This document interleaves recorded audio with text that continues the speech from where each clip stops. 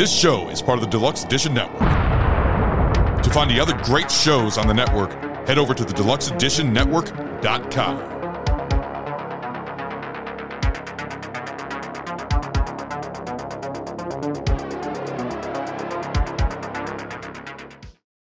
I've heard a lot about the origins of Blood Creek, but I've never actually read the town history myself. Every town has its origin story, but Blood Creek has too. The first is a sunny tale of hardy, idealistic settlers following the Reverend Samuel Ashdale and his wife Lydia to a plot of fertile land at the foot of a mountain with a great winding creek that bordered the land on two sides. The second is a dark and morose tale of death and persecution that starts with the unearthed body of 23 mutilated young girls and ends with a curse. Both stories, as well as the entire history of the town, were originally recorded in a big mahogany-stained, leather-bound book known as the Ashdale Ledger. At that point, paper was made of linen, so the book is thick and lumpy, the pages all uneven.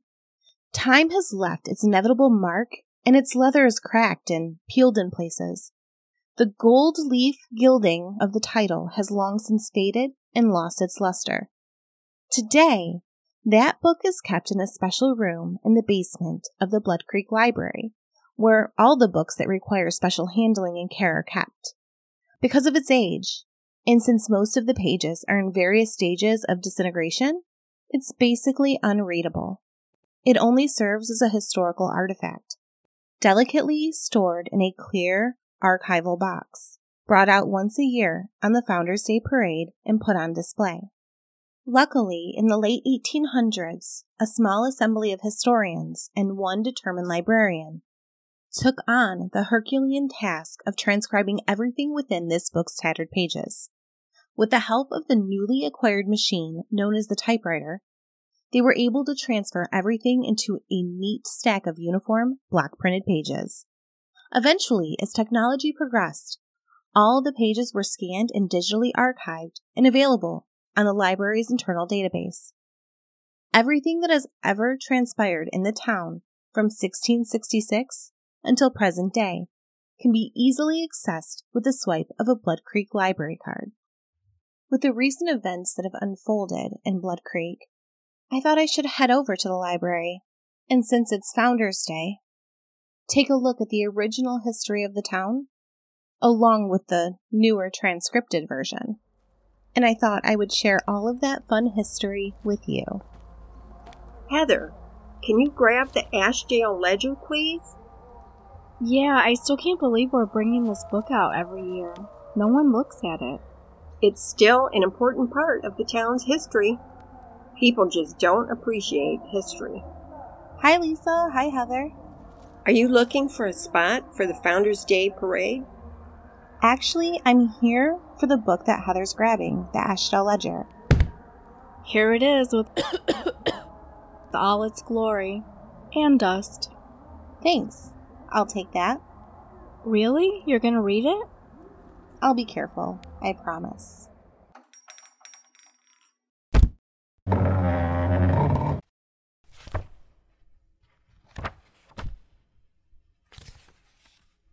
The book begins with a notation.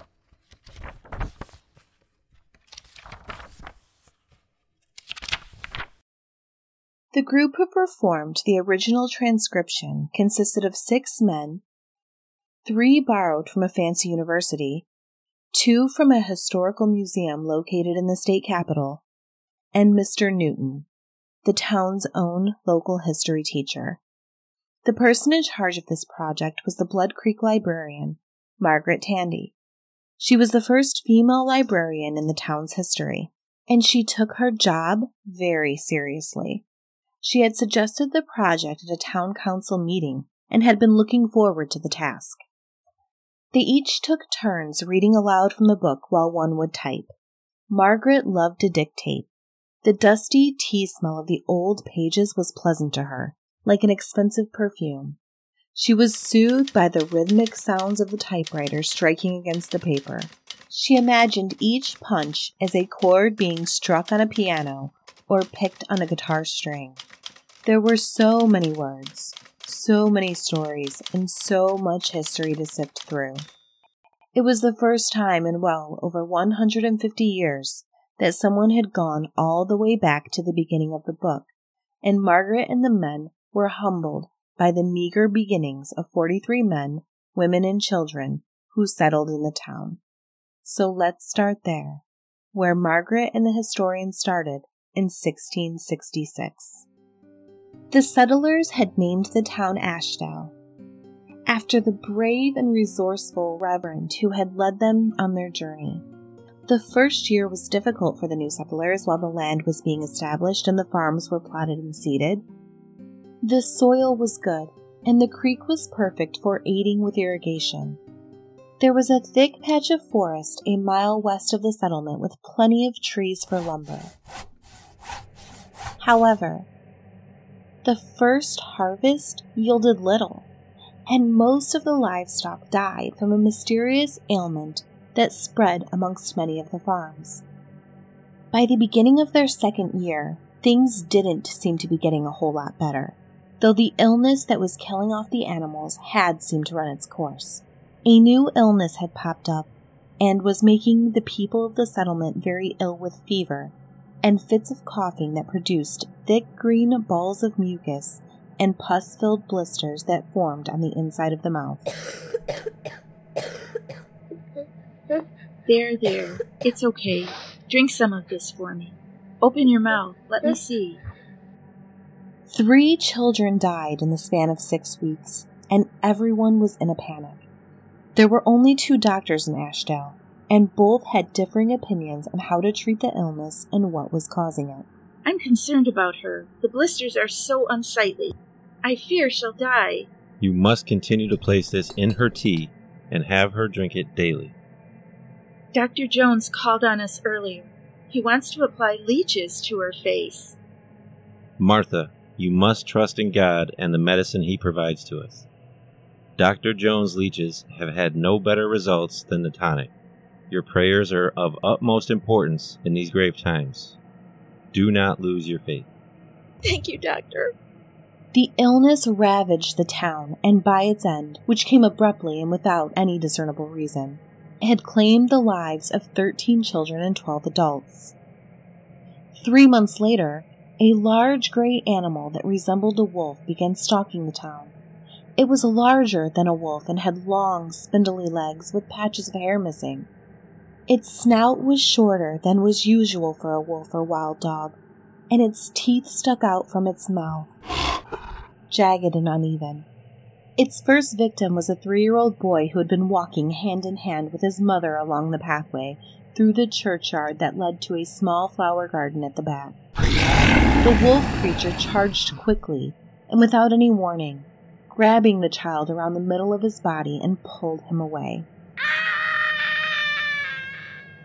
My son! Please help my poor Samuel! What has happened here? A creature! A wolf has snatched him away from me! I have the boy! He's alive!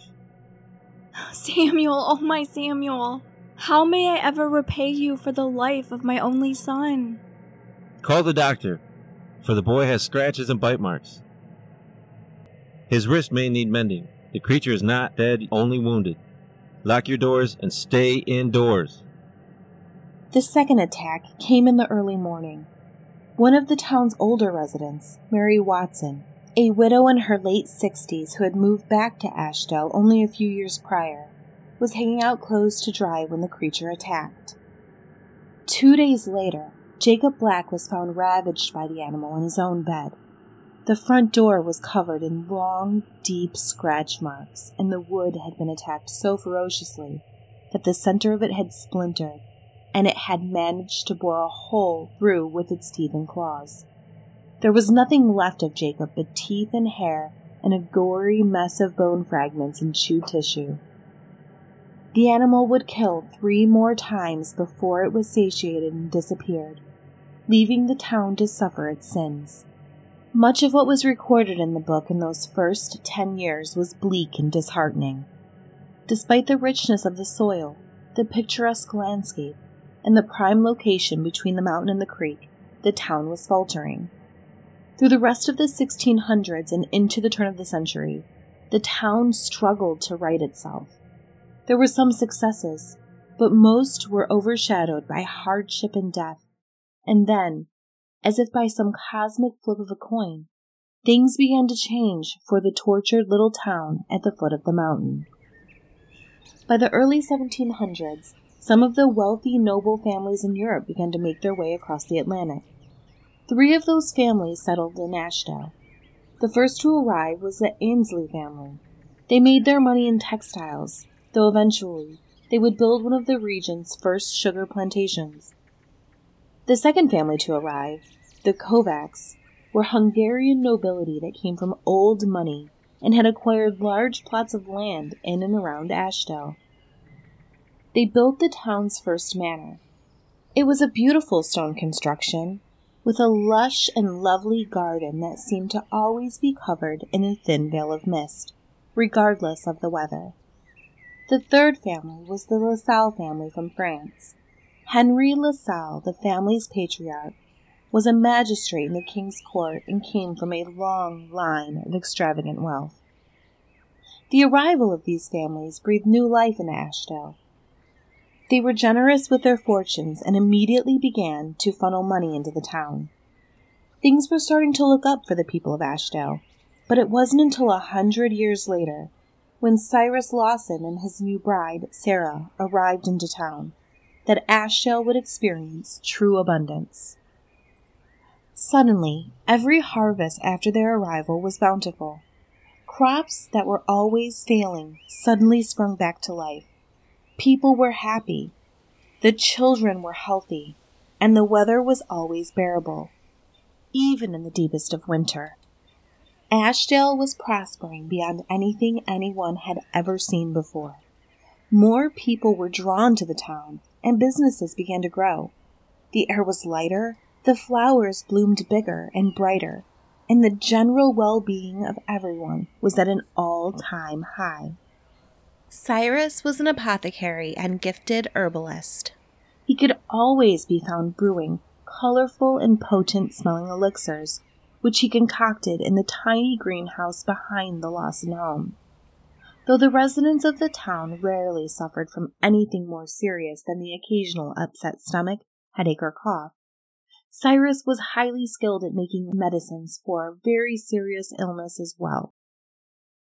Rumors began to circulate of sick travelers who suddenly found themselves healed after passing through the town, and the neighboring towns started to send their ill residents to Ashdale for treatment. Most of these miracle healings were attributed to Cyrus Lawson. There was no illness that he couldn't banish, no broken bones his crushed herbs couldn't mend. But Cyrus wasn't the only gifted Lawson.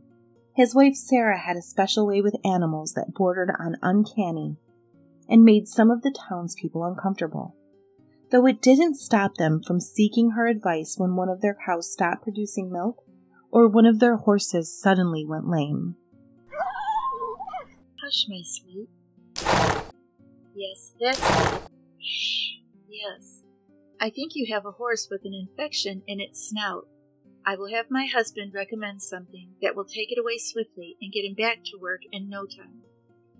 It was believed by some that she could communicate directly with the animals through telepathy, and that simply one touch from her was enough to calm even the angriest of bulls. One summer, a few of the farmers were struggling to keep a warren of rabbits from devouring their spinach and lettuce crops. They had found both entrances to their underground burrows and were planning to block one with a large boulder and then use an irrigation line to flood the main tunnels, which would inevitably kill the rabbits. Good day. I have come to help with the problem in your garden. Lead me to the warren. I have a simpler and less costly way to rid the garden of pests, as you call them. About 10 minutes had passed before 5 large rabbits of varying colors, 2 brown and white, 1 gray with black ears, 2 black and white like Holstein cows, and the last was a tawny, reddish color, came out of the entrance and sat around her in a circle. She stared at each of them for several minutes before one by one they all disappeared into their burrow. She got up, brushed the dirt off the back of her skirt, and walked over to the group of men, assuring them that the rabbits would no longer go after their vegetables, and that there was no need to carry on with their plan. None of the gardens or crops were ever touched by the rabbits again.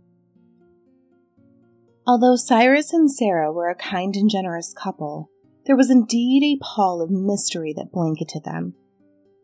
And though no one ever treated them with anything other than respect and cordiality, the word witchcraft had been uttered quietly on numerous occasions.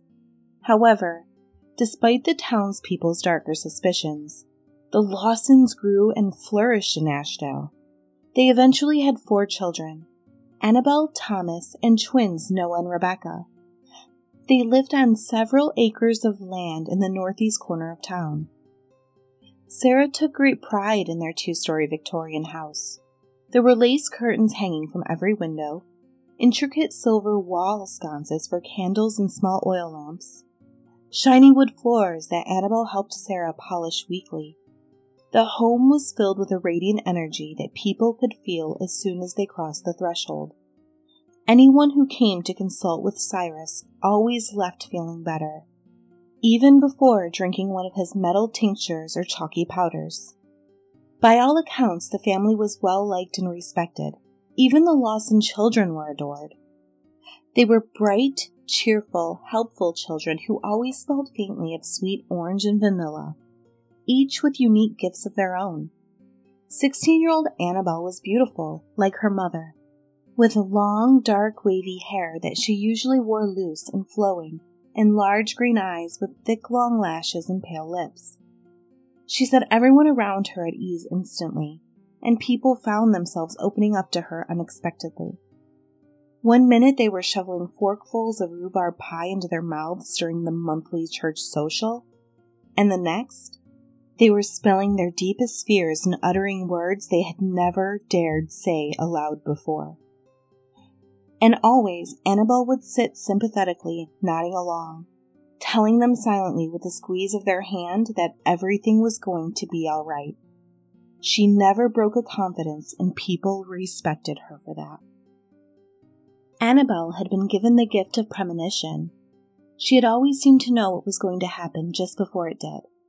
She predicted rainstorms that could dampen the community picnic, suggest an alternate location for a new crop, which would later show to be fortuitous when the original location became infested with weevils. If someone was down, Annabelle would arrive unannounced to comfort them with a small gift or consoling words. If a child was in danger of falling from a tree, Annabelle was there to warn them of the weak branch before they climbed. Annabelle, where are you going? It is the middle of the night. Father, I must go. I feel it in my bones. Annabelle, wait, let me walk with you. Tell me, where are you off to? The boarding house, Father. See it there? Annabelle had seen the blaze that would have consumed the boarding house in her dreams. Her quick action allowed the men in the town to bring their buckets of water and ladders. She heard the screams of the woman trapped, and the men were able to bring her to safety. The fire was squelched before it could spread to the other rooms. Later, when the people asked her how she had known about the fire, she said she'd seen it in her dream. The woman who was saved and the owner of the boarding house were just so happy at the outcome. They never pressed her further. Jonah Connor, the 17-year-old son of Amos Connor, who owned the general store, had fallen in love with Annabelle. The Lawson family is a fine family, and I will call upon her father tomorrow then. We will discuss a plan for marriage when the 2 of you are of age. Annabelle's younger brother Thomas, who was 14, took after his father and was blessed with a green thumb. He often worked alongside Cyrus and learned how to create remedies for illnesses, salves for burns and infections, and rudimentary pills held together by bits of bread and honey that cured headaches and fevers. He also had a 6th sense for knowing exactly where an illness was hiding in the body just by looking at a patient. The town doctors could often be found asking young Thomas for his advice on a diagnosis when they were particularly stumped. Most of these instances occurred when treating invalids from other places, as most of the permanent residents of Ashdale were only ever bothered by minor ailments. Doctor, may I see the child? I've heard around town that he's not getting well. The child is in the room in the back of the house. He has a stomach ailment. He has presented with extreme evacuation and fever. I have been giving him tonic in his tea for almost 7 days, but the boy has fallen more ill. Let me see. This boy has no stomach ailment. The infection is in his lung. Has he been playing outside where the mushrooms have been growing? Miss Williams, could that be true? It can. There was mushrooms in the yard some time back, but they are no longer there. Does not matter. The fermented parts mixed with the dirt. Can you give the boy a mixture? Geranium and lemongrass. Call upon my father. He will give it to you in a broth.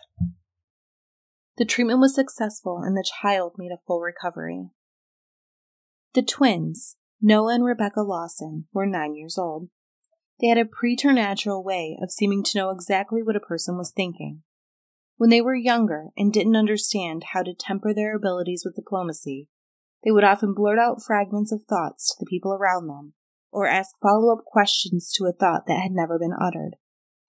Most of the townspeople had written the twins' idiosyncrasy off as coincidence, and as they got older and learned how to better navigate these gifts without calling attention to themselves, the eeriness that people had previously felt during their presence quickly faded and had been forgotten.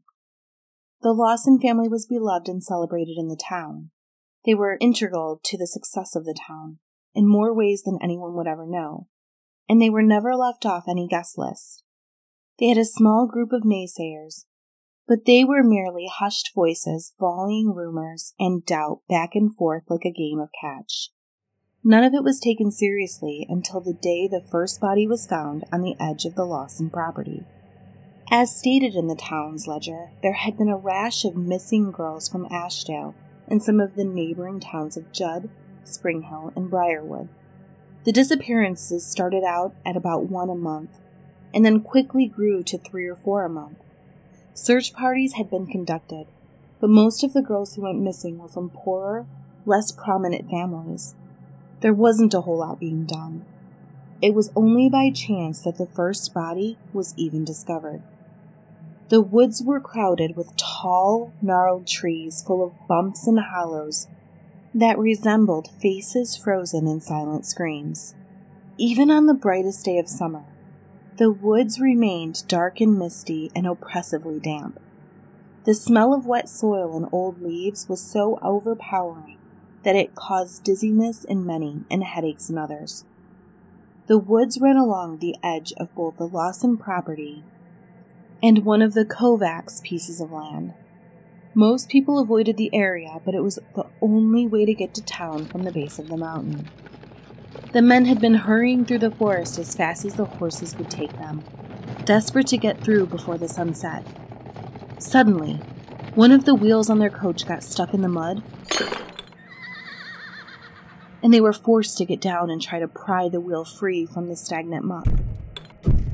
They had 2 dogs with them, who had jumped off the still wagon and were wandering close by. One of them stopped to investigate something that seemed to be sticking up off the ground a few yards away from the wagon, and began to bark ceaselessly at the thing, backing up an inch at a time as if slowly moving away from it. Do you see that there? One of the men went to investigate, and as he got closer, he saw the thin, pale, waxy-skinned arm of a girl showing through the loose soil. Unwilling to believe what he was seeing was real, he picked up a stick and began prodding it, sure that if he uncovered more of it, he would see that it wasn't the arm of a dead girl, but perhaps the bloated underbelly of some animal that upon first glance only resembled the pale, bluish flesh of a corpse arm.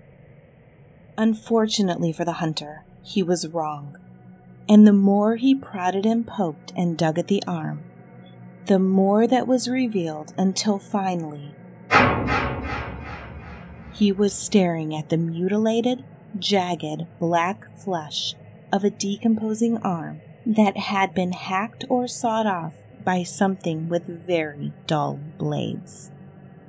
It's a girl, a young woman. She looks about 14 at most. She is dead. She has been dead. Her body is not fresh. This is Lawson property. Later, he would think back to what he saw as he lie awake, unable to sleep, and wonder if those were not blade marks that he saw, but teeth, as if the limb had been gnawed off. A full search of the woods near the Lawson property found 14 bodies of murdered girls who had been drained of most of their blood. Coroners from neighboring towns had to be called on to examine the bodies because there were so many of them. The bodies were in various states of decomposition, and several of them had been disemboweled. The forest was a gruesome graveyard. There were pits filled with the entrails and organs, many of which were unrecognizable as kidneys or livers, and had putrefied into pools of black and brown goo that soaked the soil and filled the air with the internal organ smell of a rancid slaughterhouse. 12 heads had been found buried in a thicket of briar and poison oak. It was a scene so horrifying that many of the men who were involved in the search passed out or vomited from what they saw.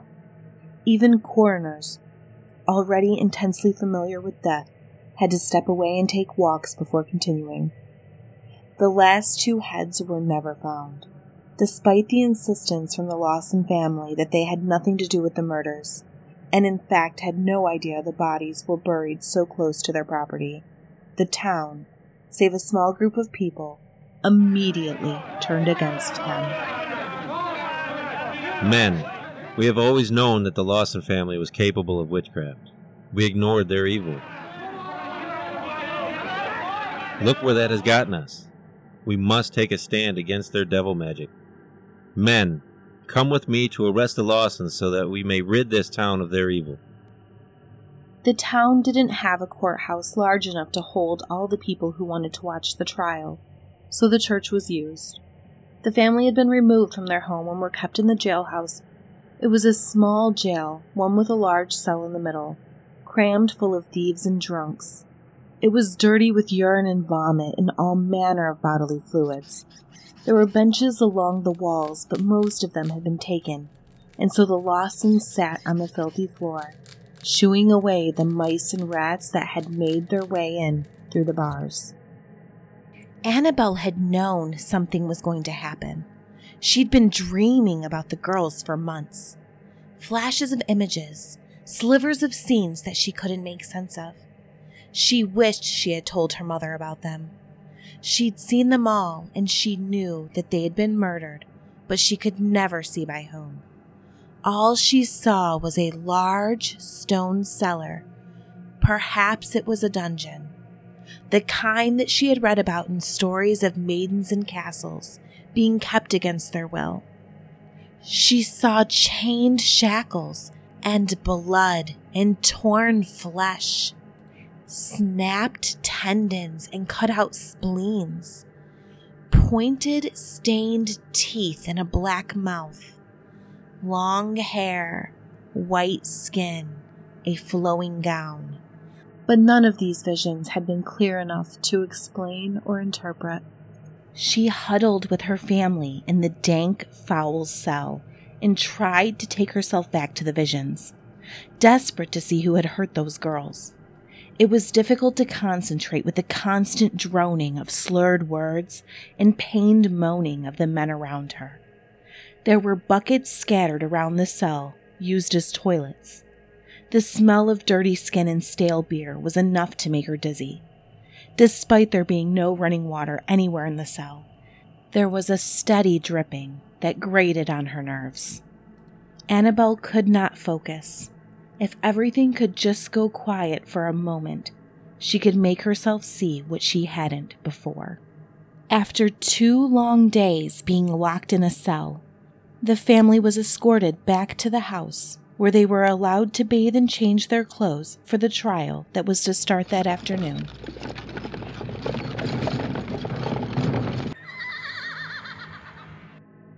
Men, do not leave them alone. For a moment alone is enough time for them to use their evil magic. They will kill us all. Sarah bathed herself and Rebecca, and while Annabelle helped dress Rebecca, Sarah bathed and dressed Noah. They hadn't spoken much since the arrests. Cyrus had remained stoic, but gentle. He took every chance he could to hug his children close. He'd heard the mob outside the jail the previous night. They were shouting vile things about the devil and witchcraft. Witches! Witches! Burn them all! He'd never known fear like the fear he felt the past 2 days. He felt hopeless and unsure of his family's future. He had no hope for a just trial. The only people on his family's side were the Connors and a few other families that had sent messages through the guards. Amos Connor had even offered to stand as his defense lawyer, but Cyrus had said no. He did not want the Connors to get involved and risk being ostracized by the rest of the town. Once the family was bathed and dressed, they climbed into a wagon that was surrounded by wooden planks, like a somber picket fence and covered by a canvas roof. Sarah felt caged. She closed her eyes and tried to focus on the sound of the wind through the trees as the wagon took them farther and farther away from their home. She knew they would never live there again. She knew that even if by some great cosmic miracle they escaped these allegations with their lives, their time in Ashdale was over. She felt the white heat of tears spring to her eyes. She felt the prickling sting of her nose and knew that if she didn't breathe deeply, she would begin to cry and she would never stop. Cyrus sat at a long table that had been brought into the church for the purposes of the trial.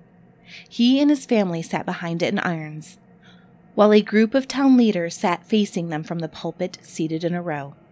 There were 4 of them: Reverend Steele, Judge Finnegan, Judge Harmon, who was from Spring Hill, and Judge Smith from Briarwood. In most towns, this kind of panel version of a trial had been done away with once the court system had been enacted by the federal government.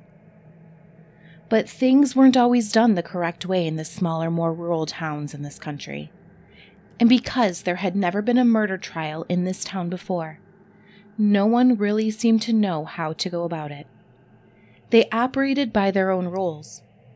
The room was silent but for the rattling sound of the chains as the children moved around nervously in their chairs. Judge Finnegan spoke first. We are here today to determine the guilt or innocence of Cyrus Lawson, Sarah Lawson, Annabelle Lawson, Thomas Lawson, Noah Lawson, and Rebecca Lawson. Let the record reflect that the defendants are present and have chosen to represent themselves. The family remained silent and faced forward. You have been accused of the murder of 14 young women and are suspected of the demise of several more whom have not yet been recovered. Stand and tell me what you say to these charges.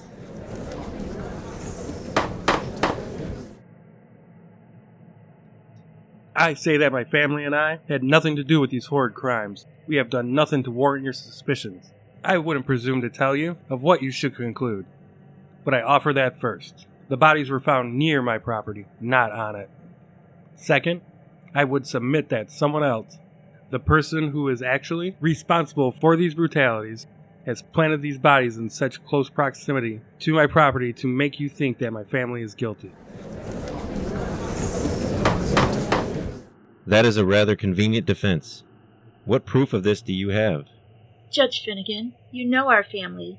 You know that we would never do something like this. We heal people. We don't kill them. You'll do well to keep your mouth shut, Miss Lawson, unless directly asked a question. This panel has no interest in anything else you have to say. Mind your restless children. Their constant fidgeting is giving me a headache. Judge Finnegan, I implore you, do you really think of me as someone that could murder young girls? Just last month, you sent your own daughter to me for treatment of high fevers and muscle spasms. Did I not treat her with care? Did I not send her home well and happy? Yes, I did send Lydia to Cyrus last month, and that yes she had come home cured and in good spirits. Still, that does not change that these bodies were buried a hair's breadth from your land. We should consider ourselves lucky. I know now that Lydia could have ended up dead on your property. Is it true that your wife converses with animals? Sir, my wife no more converses with animals as you do sing with sparrows. And you would do well to maintain the proper rules of the court afforded to me and my family, as outlined by the Constitution, instead of this travesty. You've scoured our home and my greenhouse, and have found no murder weapons, no evidence of a crime, and not even an inkling of wrongdoing. I tell you for the 100th time that the scoundrel who committed these crimes has used my land as his own private cemetery. Burn them all! Witch! Burn them! Get them! Kill them! They're guilty! Guilty! They were under pressure to punish someone for the crimes, and while there was no actual evidence against the family other than the bodies, they felt it was far-fetched to believe that someone else planted the bodies on the property so to arouse suspicion of the family. Who else would have motive? The truth of the matter was that the town had never been fully comfortable with the strange abilities of the Lawson family, and there was still a very strong and real fear among the people of bewitchment and hidden dealings with the devil. They had had their own witch trials at the beginning of the 1700s, which had seen the execution of 3 women and 1 man. It had all been documented in the town ledger, and despite over 100 years that had since passed, people were still skeptical of things that they couldn't explain or didn't understand. But the townspeople weren't entirely wrong about their suspicions. The Lawson family did possess a magic that couldn't be explained. However, it wasn't to the malevolent, dark force that they assumed. Their magic was internal. It wasn't something that they had conjured or sung the devil's praises to while dancing naked in the firelight on a full moon's eve. It was the gift of natural magic filled with light, and the town was blessed because of it. The second day of the trial was spent questioning witnesses. The first person questioned was Harrison Balfour, one of the men who had discovered the first body, followed by Samuel Phillips, who had been with him. Both of those interviews were straightforward, with little conjecture from either man or the judges, since there was no evidence other than the proximity of the bodies to the Lawson property. Most of the witness testimony was character-based. Those who believed the family was guilty of the murders believed the children had participated by luring the girls in. The stories got more and more elaborate as the day went on. Cyrus did his best to expose the witnesses' motives for lying about his family, but it didn't seem to do any good. With each story, the men on the panel kept shaking their heads with incredulity and tisking audibly. It didn't matter how ridiculous the stories got or how well Cyrus deflected the accusations. There seemed to be nothing that would convince the judges or the Reverend of the Lawsons' innocence. None of the witnesses that testified in favor of the family were taken seriously, and, in the end, the whole family was found guilty of murder. The family had quietly accepted their fate. They had been filled a dinner of roast beef and carrots, which none of them touched. They were quiet that night. They communicated mostly through long hugs and hand squeezes, long glances filled with emotion that couldn't be expressed in words. Just before midnight, Reverend Steele came to see the family and allow them one last chance to repent before they were to be executed. My family has nothing to repent for. You think murder is nothing? Cyrus stared at him for a long time, saying nothing. He could tell that Reverend Steele was uncomfortable in silence. He shifted his weight from foot to foot and fingered the pages of the worn, tattered Bible nervously. Rebecca watched the gilded edges of the pages glint in the low light of the oil lamps. She looked over at her twin brother, who nodded approvingly, and she turned back toward the Reverend and spoke.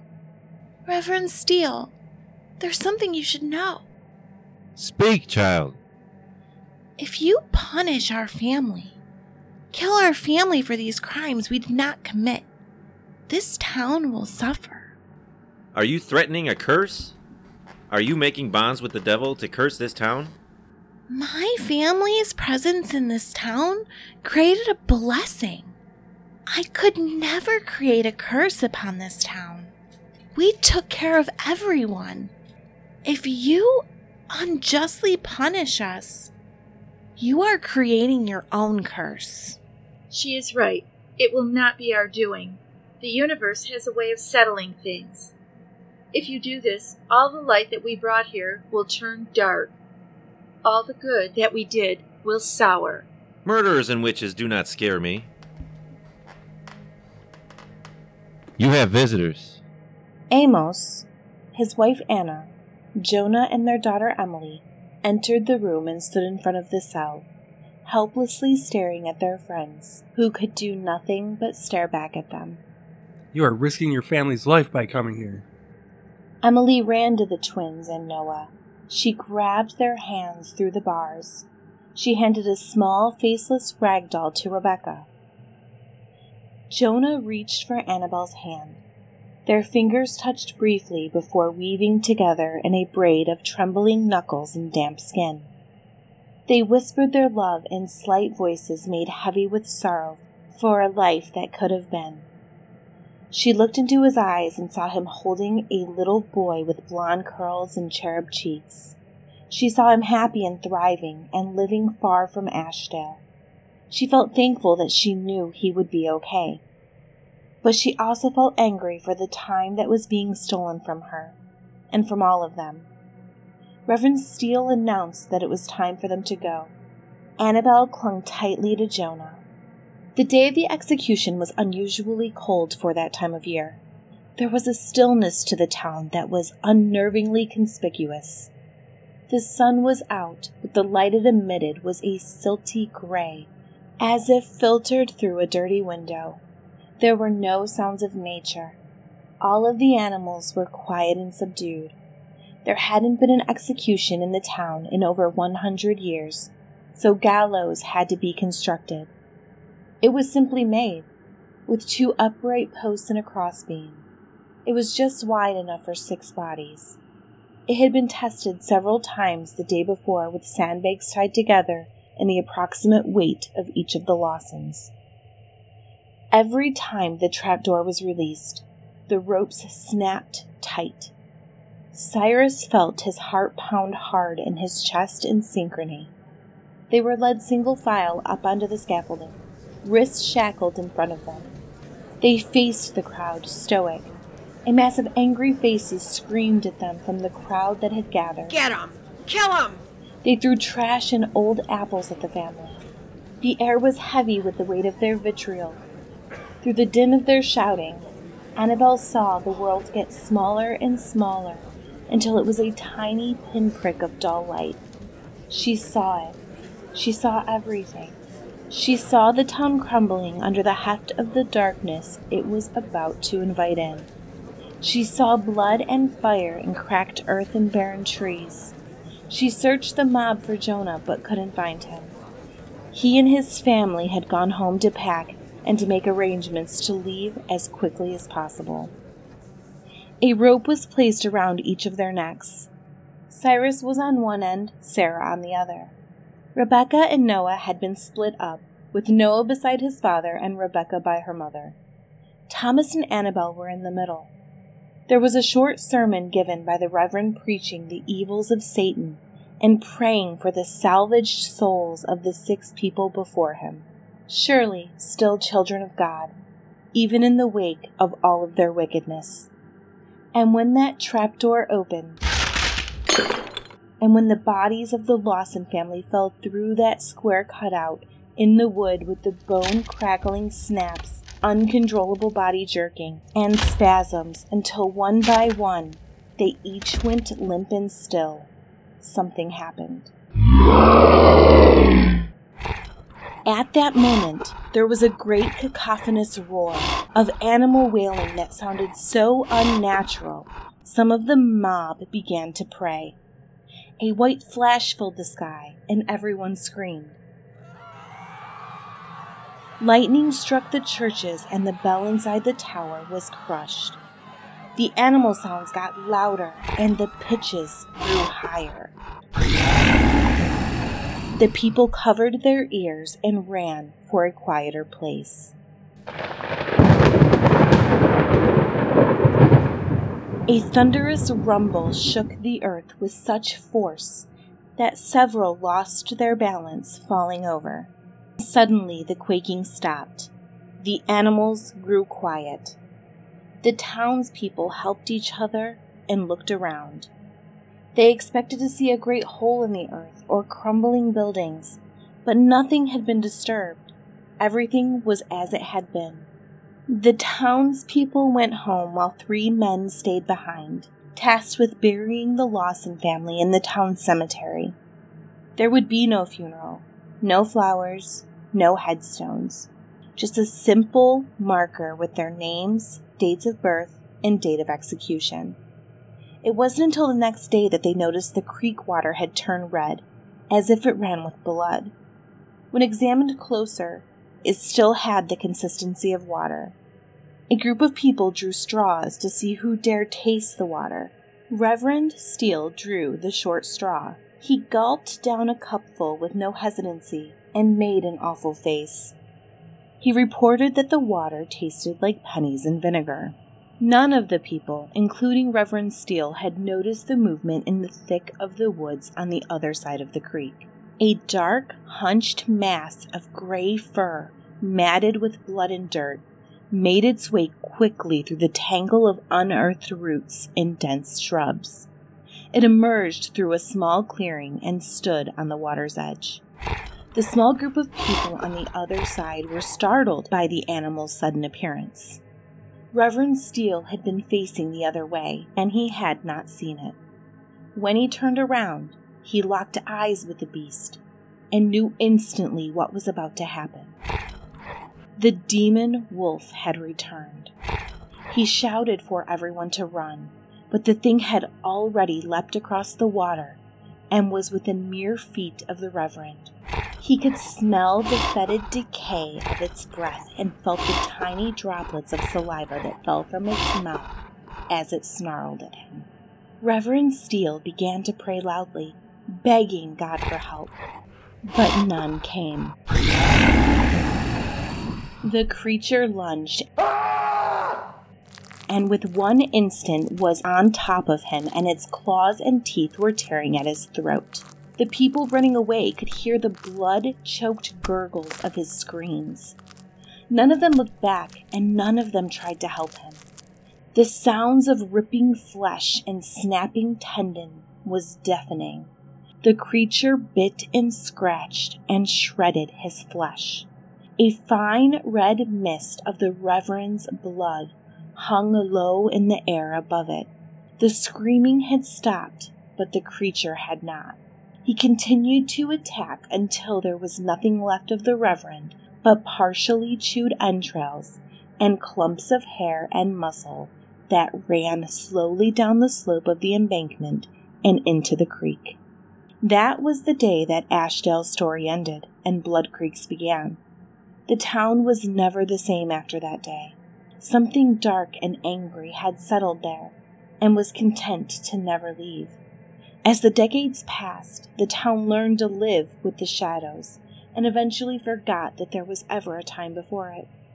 The memory of Ashdale grew fainter and fainter with each new generation. The descendants of those people would never know true peace under the black banner of Blood Creek skies. I want to give a quick shout out to the Den Podcast of the Month, Horsing Around, the Red Horse Podcast. Check out the link in our show notes. This episode of Twilight and Terror was written by Eve Hollister, produced by Melissa Lancaster, with voice acting by Dave Wallowitz, Mandy Elliott, Mary Wallowitz, Brian Lancaster, Timmy Lancaster, Lexi Lancaster, Julie Lancaster, and Melissa Lancaster, and I want to give a special thank you to everyone involved in this project. We're not professionals, so if you have a positive comment, you can email us at twilightandterror@gmail.com. You can check out our website at darkandominousEntertainment.com. For music and sound credits, check out our show notes.